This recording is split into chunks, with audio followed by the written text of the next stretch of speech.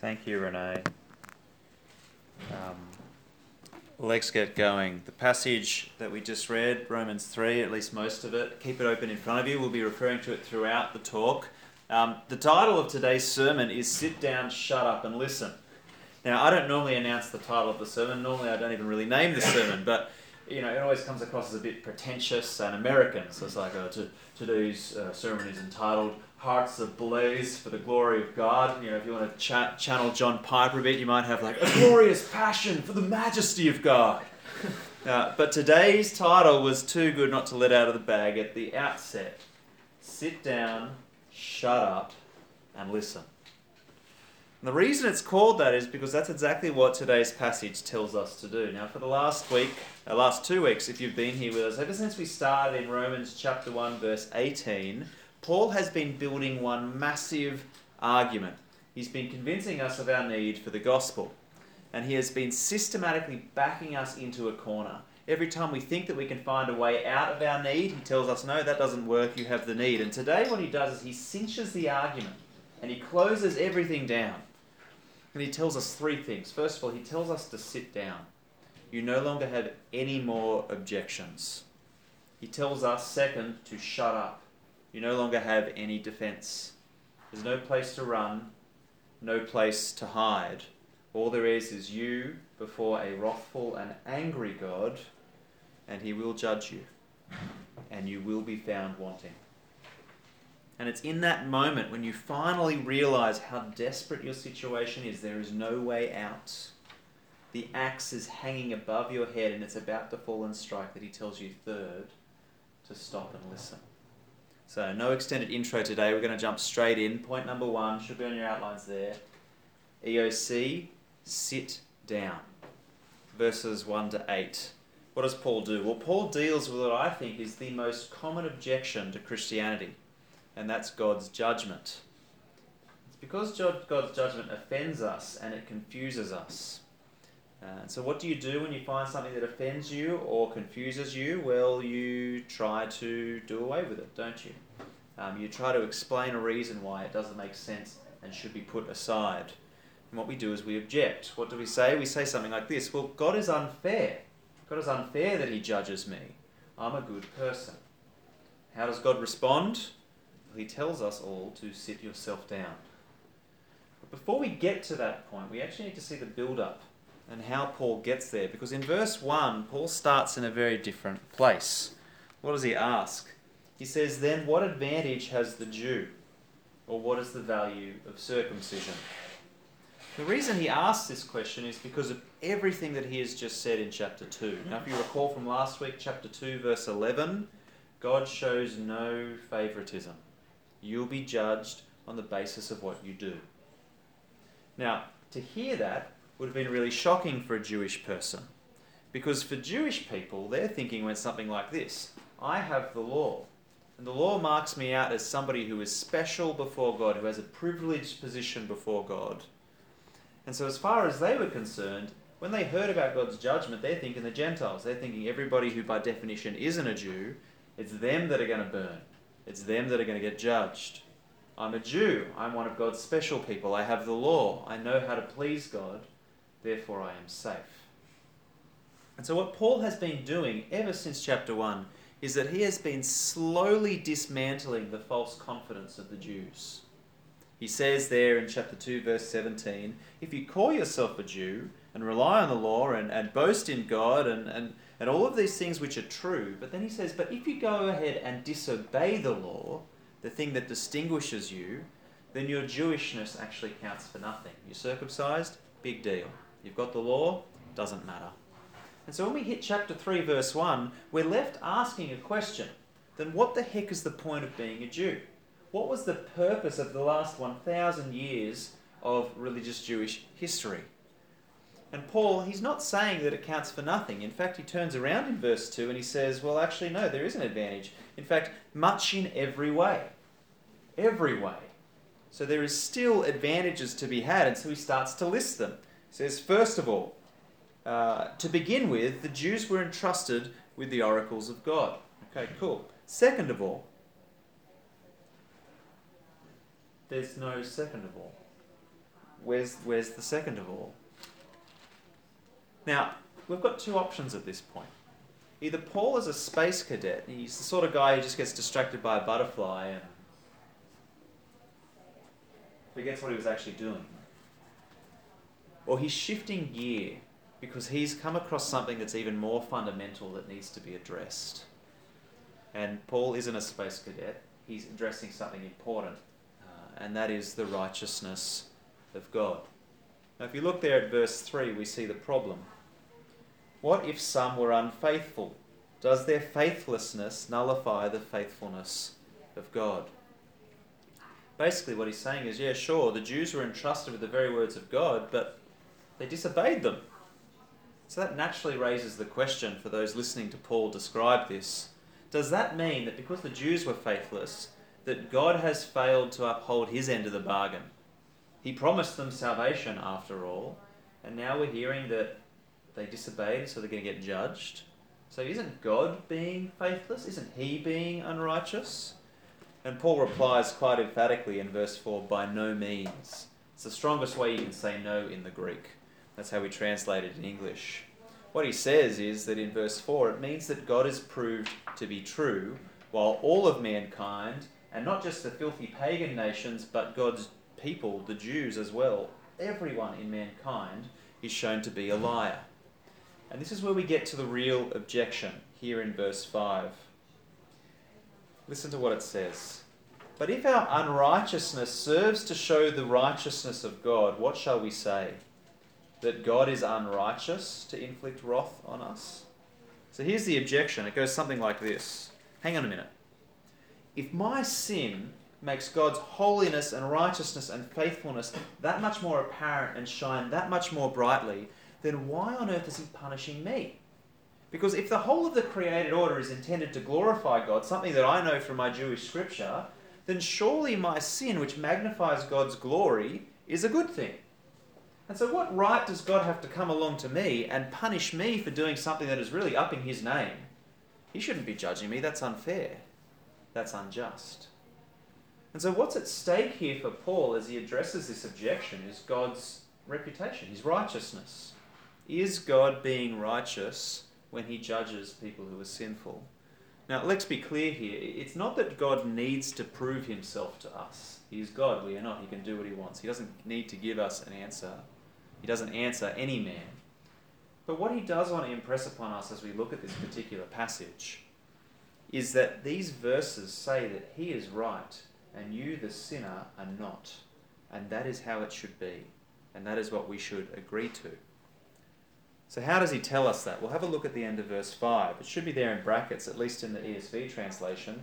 Paul is saying, I speak in a human way. What he's saying is this is a human argument, a weak, puny human argument, one that is delivered with the proud confidence to God, the God of eternal wisdom, and whose ways are higher than our own, delivered by a petty sinner, one who has not considered their relative position to God. You can't just justify your sin by claiming it makes God look better. And you certainly can't use that fact as immunity from his judgment, or that somehow God is being unfair. Your falsehood, yes, it does enhance God's glory. It does enhance his truthfulness. But verse 7, that's what that says. But then to go and ask, why am I still being condemned as a sinner, is to argue that your judgments are higher and wiser and more righteous than God's. It's a human argument and a sinful one. And it's the reason why Paul responds to those who think like this by saying in verse 8, their condemnation is just. So if we turn it on ourselves, if we think like that, we actually compound our error just like these Jewish objectors did. First, because we sinned against God, but then second, because we accused God of being unjust when he rightly punishes us for doing those sins. You see, the thing to get is that God is righteousness. And even though our rebellion shows that in starker relief, it doesn't change the fact that he will judge us. It doesn't change the fact that he'll be right in doing so. And so Paul tells us to sit down. Our objection that God's judgment is unjust is groundless. It's not going to get us anywhere on Judgment Day. It might offend us, but it's no less true. he takes our objections and he knocks them off the table. He tells us to sit down. Now, second of all, he tells us in verses 9 to 20 to shut up. This is my favourite one. It's the rudest.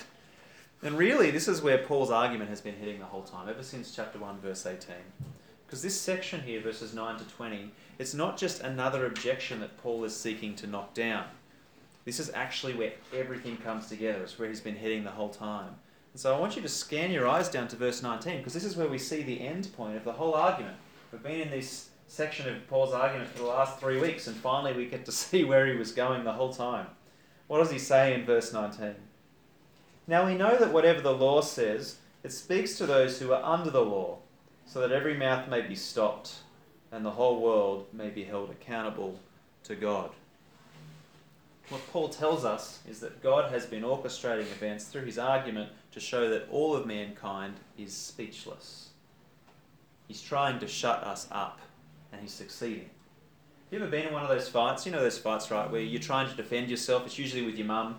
Usually it's when you've done something wrong. And no matter what you say, the other person, your mum, has a comeback that is so obviously true that you're kind of just stunned, speechless. And every way you turn and you come up with something to say to her, there is an undeniable comeback that strips you of your conviction and of your confidence in your own position. And so basically at the end of it, you're just kind of left to kind of go, yeah, okay, you got me, mum. This is what's happening here. It's happening on a larger scale. Paul is telling us, you have nothing to say. And if you remember, this is actually what happened to Job in the Old Testament. I think this is the best example of this. Do you remember what happened to Job? Job suffered great injustices, one might say. He certainly felt that way. And so he was complaining the whole time that God had been unfair to him. And God turns up to him after an extended time of grief and pain. And this is what God says to Job. Who is this that darkens counsel by words without knowledge? Dress for action like a man. I will question you, and you make it known to me. And then he spends a chapter, a second chapter, completely slamming him. This is not true. This is not true. I am great. I am wise. I am powerful. I am God. I can do what I want. I am not answerable to you. And then finally he allows Job to speak. And what does Job say? Behold, I am of small account. What shall I answer you? I lay my hand on my mouth. But then God goes for a second chunk. And he goes again for one more chapter and a second chapter until finally he says, what are you going to say, Job? And Job says, I know that you can do all things and that no purpose of yours can be thwarted. You said, who is this that hides counsel without knowledge? Therefore I have uttered what I did not understand, things too wonderful for me which I did not know. What does he do? He despises himself and repents in dust and ashes. And this is what Paul is doing to us. He, or God rather, through Paul, is systematically taking away every leg we have to stand on. Every reason, every defense, every excuse, every hope that you think that you will have when you come face to face with God. And he says you don't have it. You have nothing to say. So what does he say? Let's have a look there at verse 9. What then? Are we Jews any better off? No, not at all. For we have charged already that all, both Jews and Greeks, are under sin. Now Paul will give you a list of advantages of the Jews in Romans chapter 9. And there are advantages. We will get to them later on in the semester when we hit that chapter. But remember what he's driving at here. God's wrath has been revealed against all of mankind, Jew and Gentile alike. And what does he say? No one is accepted. His charge, all are under sin. Now, I don't know whether you would know. You know those lights, those UV lights that show the bacteria? They kind of pop up in movies and in crime shows like CSI. And they kind of show up all the things that are on your seat or on your dinner plate. And you're like, I can't believe I actually am eating off that. But you just never knew because you can't see it. Well, what Paul does now from verses 10 and onwards is he takes a light and he shines it over this room. And he wants us to see, as we look down upon ourselves on our arms, as we write with our hands, that there is nobody in this room that is not crawling with the taint of sin. You can imagine that, right? Like, it's the creepiest thing in the world. Can you imagine just looking down at yourself now, and instead of just seeing, normal skin, it just suddenly comes alive with these green things that are moving all over it? It's just kind of gross, right? And that's what Paul is doing to us, but on a deeper sense. And so let me ask you, when you turn your eyes inward and you examine your mind and your heart, can you see the crawling bacteria? Because if you can't, it's not because it's not there. You are sinful. It's because you don't have the right light. And the light Paul uses is the light of Scripture, and we see this in verses 10 to 18. Let me read to you what he says. Let the light expose you for what you are. None is righteous, no, not one. No one understands. No one seeks for God. All have turned aside. Together they have become worthless. No one does good, not even one. You are not the exception to the rule here. It covers you as well. Their throat is an open grave. They use their tongues to deceive. The venom of asps is under their lips. Their mouth is full of curses and bitterness. Notice the speaking language here. This kind of goes back to verses 3 and 4 of the chapter, where every man and every woman is shown to be a liar, and God the only one who speaks truth. Here it is, that description again. Then from verse 15, their feet are swift to shed blood. In their paths are ruin and misery, and the way of peace they have not known. There is no fear of God before their eyes. Can you see your sin yet? I think some of you might be able to, but there are probably some of you here today who are thinking like me, that there is a massive disconnect between this list and me. Because when I read this, I'm not thinking this is describing me. I mean, my throat isn't an open grave.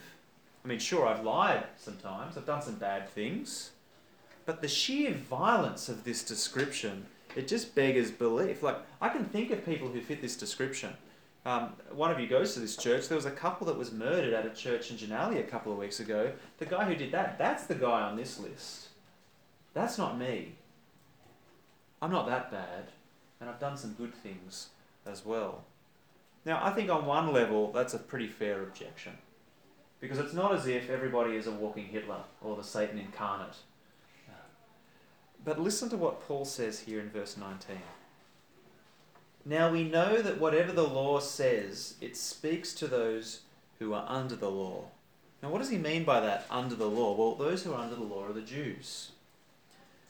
And what it is, the law is, it's saying to them.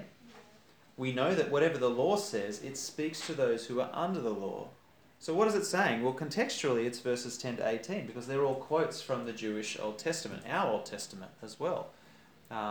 And they're taken from the Psalms, they're taken from Isaiah. And here's what's interesting about those quotes. If you went and looked up each one of them in their original context, each one of them, with the possible exception of Isaiah, is about the wicked.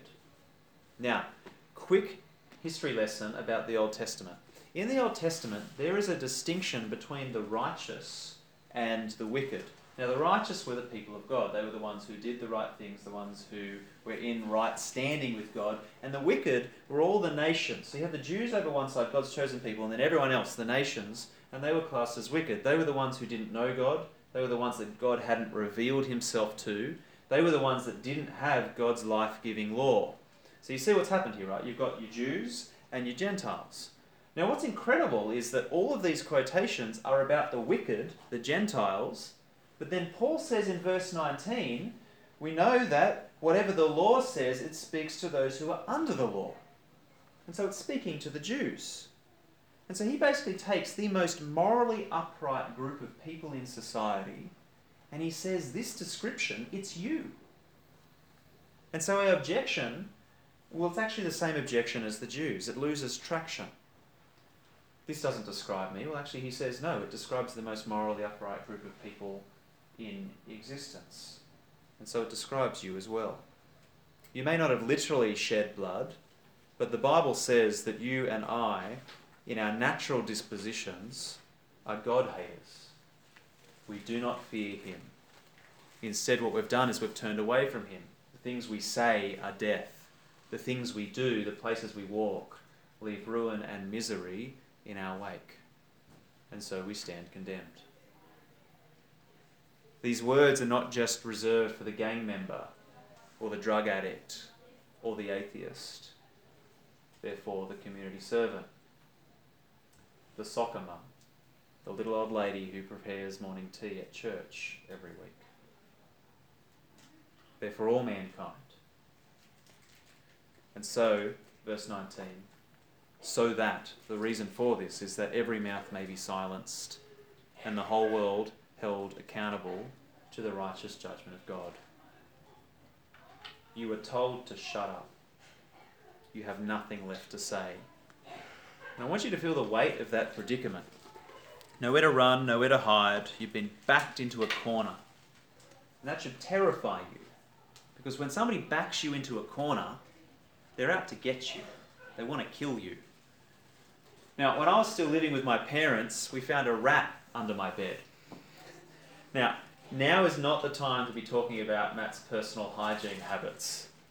But the more pressing concern here was the rat. Dad armed himself with a shovel, I got the golf club, and we systematically shut off sections of the house until the rat had nowhere to run. And we were out for blood, and we got it. Now that rat just happened to be in the wrong place at the wrong time. It wasn't nesting in my room. It wasn't. It just got itself trapped in the house. And yet its accidental trespass led to its death. How much more are you and I, because of our intentional trespasses against God, deserving of death? And in Romans 1:18 to 3 verse 20, God has herded us like rats. Every avenue of escape we think we find is shut off for us. And the more trapped we find ourselves, the more panic sets in. We run and we turn and we cast about ourselves looking for something, anything to shield us from the wrath of God, until we find ourselves back in that corner and the shovel is hanging above our heads, and so we close our eyes waiting for the blow to fall.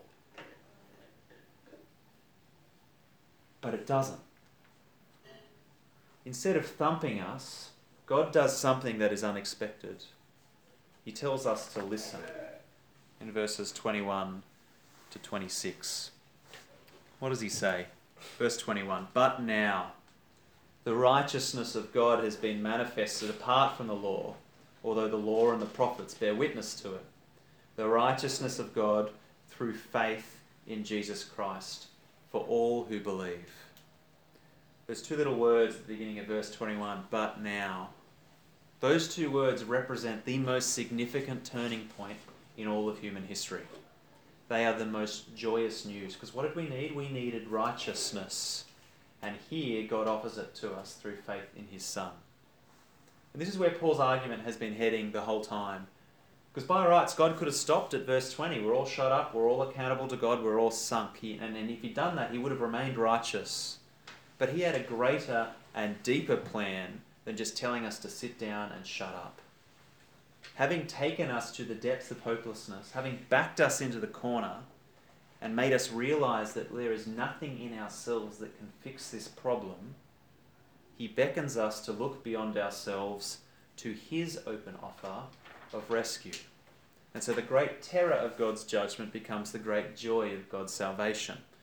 So I want to spend the rest of our time sitting in these verses and gain a better appreciation of just what it is that God gives us when he reveals his righteousness to us in the gospel. So what I want to do is I want to introduce a concept to you called justification, and then I want to point out three things about justification from this passage that I think that we need to know. So first of all, the concept.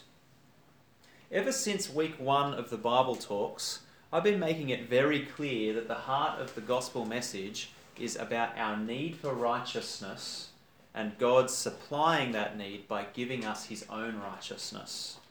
But what I haven't done up until now is tell you that there is a word for that, and that word is justification.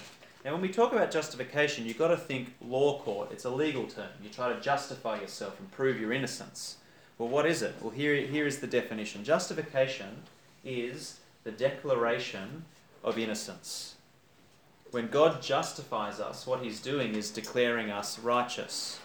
Our justifications then is the means by which we are saved, because at the moment we are declared innocent, we no longer have any charges that we need to answer for. Nothing sticks. And so if you want to escape the judgment of God, then you need to be justified.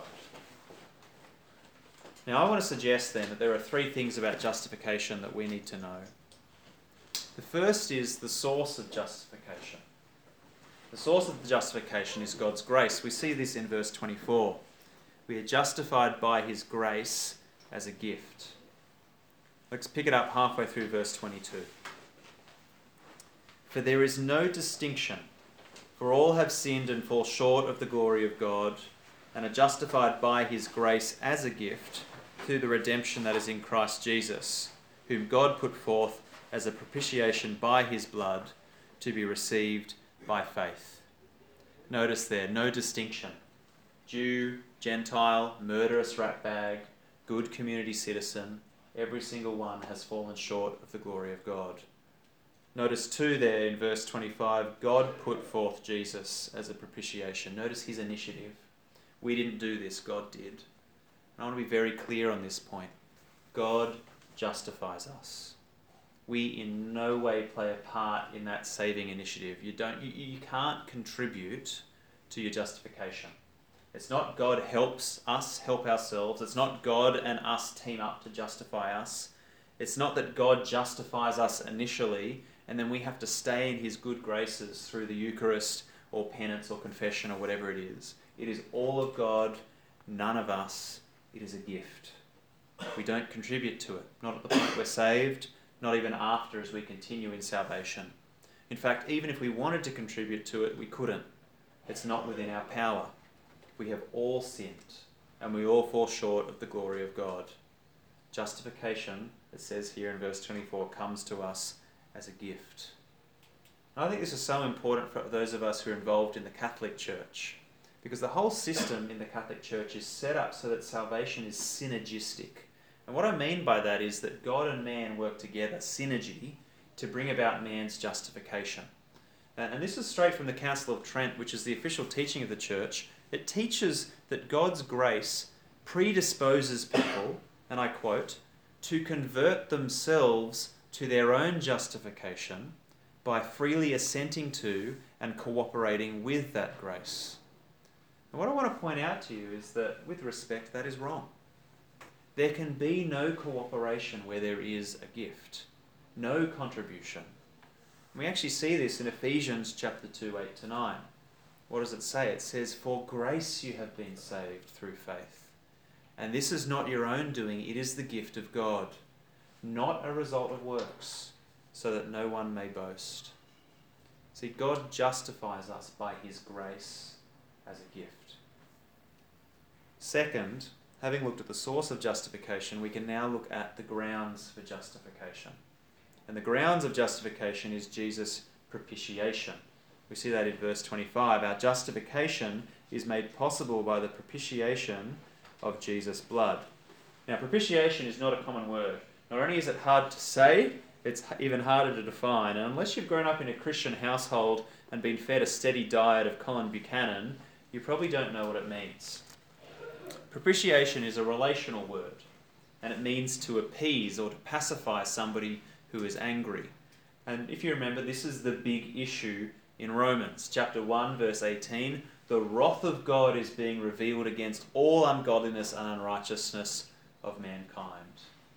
We have an anger problem, but it's not our anger. It's God's anger. And so long as that anger remains, no relationship can be restored. And we know that from our own experience, don't we? Because if somebody is angry with you, the relationship doesn't continue unless you deal with that anger. Now, normally in pagan religions or in relational fallout with your boyfriend or girlfriend, it's the person who does the wrong thing that seeks to pacify the anger of the other person. You do it by saying sorry, by buying flowers. In the case of other religions, it's by rituals or sacrifice. But as we've already seen from Romans, the one thing that God makes abundantly clear to all of us is that that is a human fiction. We can't do it. We cannot deal with the anger problem. And because we can't propitiate God's anger, God, in his grace as a gift, he propitiates himself. And we see that in verse 24, that the redemption that is in Jesus Christ is, verse 25, affected by God putting him forward as a propitiation by his blood. Now, blood sacrifice, it seems pretty full on, doesn't it? And if you're thinking, gee, God, calm your farm, then you wouldn't be the first. One of the most frequent things I hear people say in evangelistic conversations is, why couldn't God just forgive us? And the answer I give them is that then there wouldn't be any justice. You see, a price has to be paid. And if that price isn't paid, then what God would be is unjust. But of course that leaves us with a problem, because if God decides to justify us and declare us sinners as righteous, then the only way that he can do that and remain just, rather than being unrighteous and unjust, is to find somebody else to pay that price on our behalf. And that's what he does when he offers himself in the person of Jesus. So that, verse 26, he shows that he is both just and the justifier of those who have faith in Jesus. Now this is how John Stott puts it in his wonderful book, The Cross of Christ, which I've put a reference there in your outlines. I've relied a lot on him for this section. Well worth the read. It's a big read, but a good one. This is what he says. He says, when God justifies sinners, he is not declaring bad people to be good, or saying that they are not sinners after all. We're not pretending that we're not sinful. But what God is doing, he is pronouncing them legally righteous, free from any liability to the broken law, because he himself in his Son has borne the penalty of their law breaking. You see, Jesus' propitiation allows God to justify us while he himself remains just. And so that is the grounds of our justification. Third and finally, what this means is that we need the means of justification. How do we become justified? Well, we find out from the passage that the means of justification is faith. Verse 22, the gift of God's righteousness is received through faith in Jesus Christ. Verse 25, we receive the propitiation by his blood by faith. Verse 26, God is the justifier of the one who has faith in Jesus. Now on Sunday, an alcoholic came to my church. He'd messed his life up like something fierce. Like, he's a guy in his 50s, he's in tears, he'd been drinking since he was 10, virtually pushed away everybody that had ever been kind to him by his behaviour. He'd hit rock bottom. And I had the privilege of sharing the gospel with him. But the thing that he couldn't get past is that he himself couldn't fix his situation. And I kept saying to him, you need to call on God. And he'd agree, but then he'd keep slipping back into the I need to work harder language.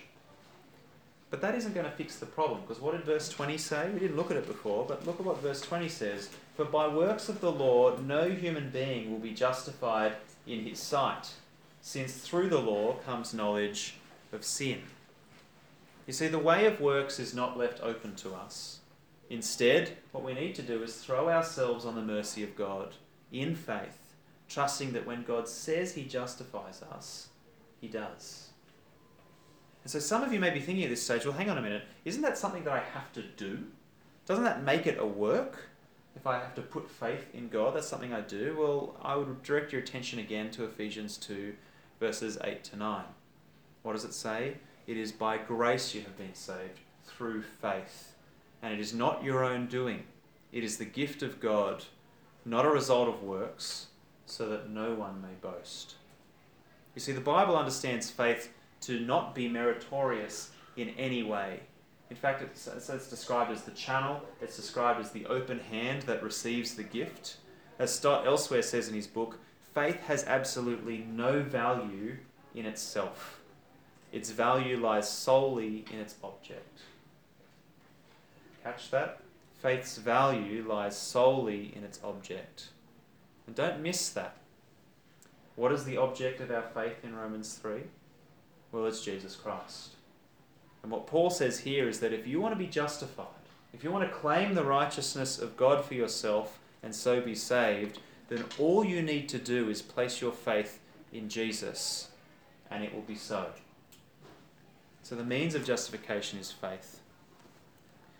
Now, I know we've been a bit longer than usual today. I know there's been a lot to take in. So let me finish. I hope that you've seen that the gospel answers our need. My challenge to you as I finish is this. Will you sit down, shut up, and listen? Will you sit down and accept that the judgment of God is righteous? Will you shut up and accept that the judgment seat of God, before it, you have nothing to say in your defence? And will you, in that sudden moment of realisation that the shovel hangs above your head, will you listen to the joyous news of the gospel? Will you respond to God's open and gracious offer of salvation by placing your faith in the Lord Jesus? For it is only in him that we can find justification and so be saved. So let me pray. Our Father in heaven, thank you so much that you backed us into the corner, but instead of letting the hammer fall, you did something wonderful and amazing and saved us where we could not, by sacrificing yourself and providing the means through which you could justify us. Lord, we pray that we will remember that it was your doing and that we can only respond to you in faith if we are to claim that gift as our own. I ask that you will work in each one of our hearts, that we will hold firmly to this truth, and that we will all therefore remain to the last day where we receive your salvation completely and finally. It's in your Son's name we pray. Amen.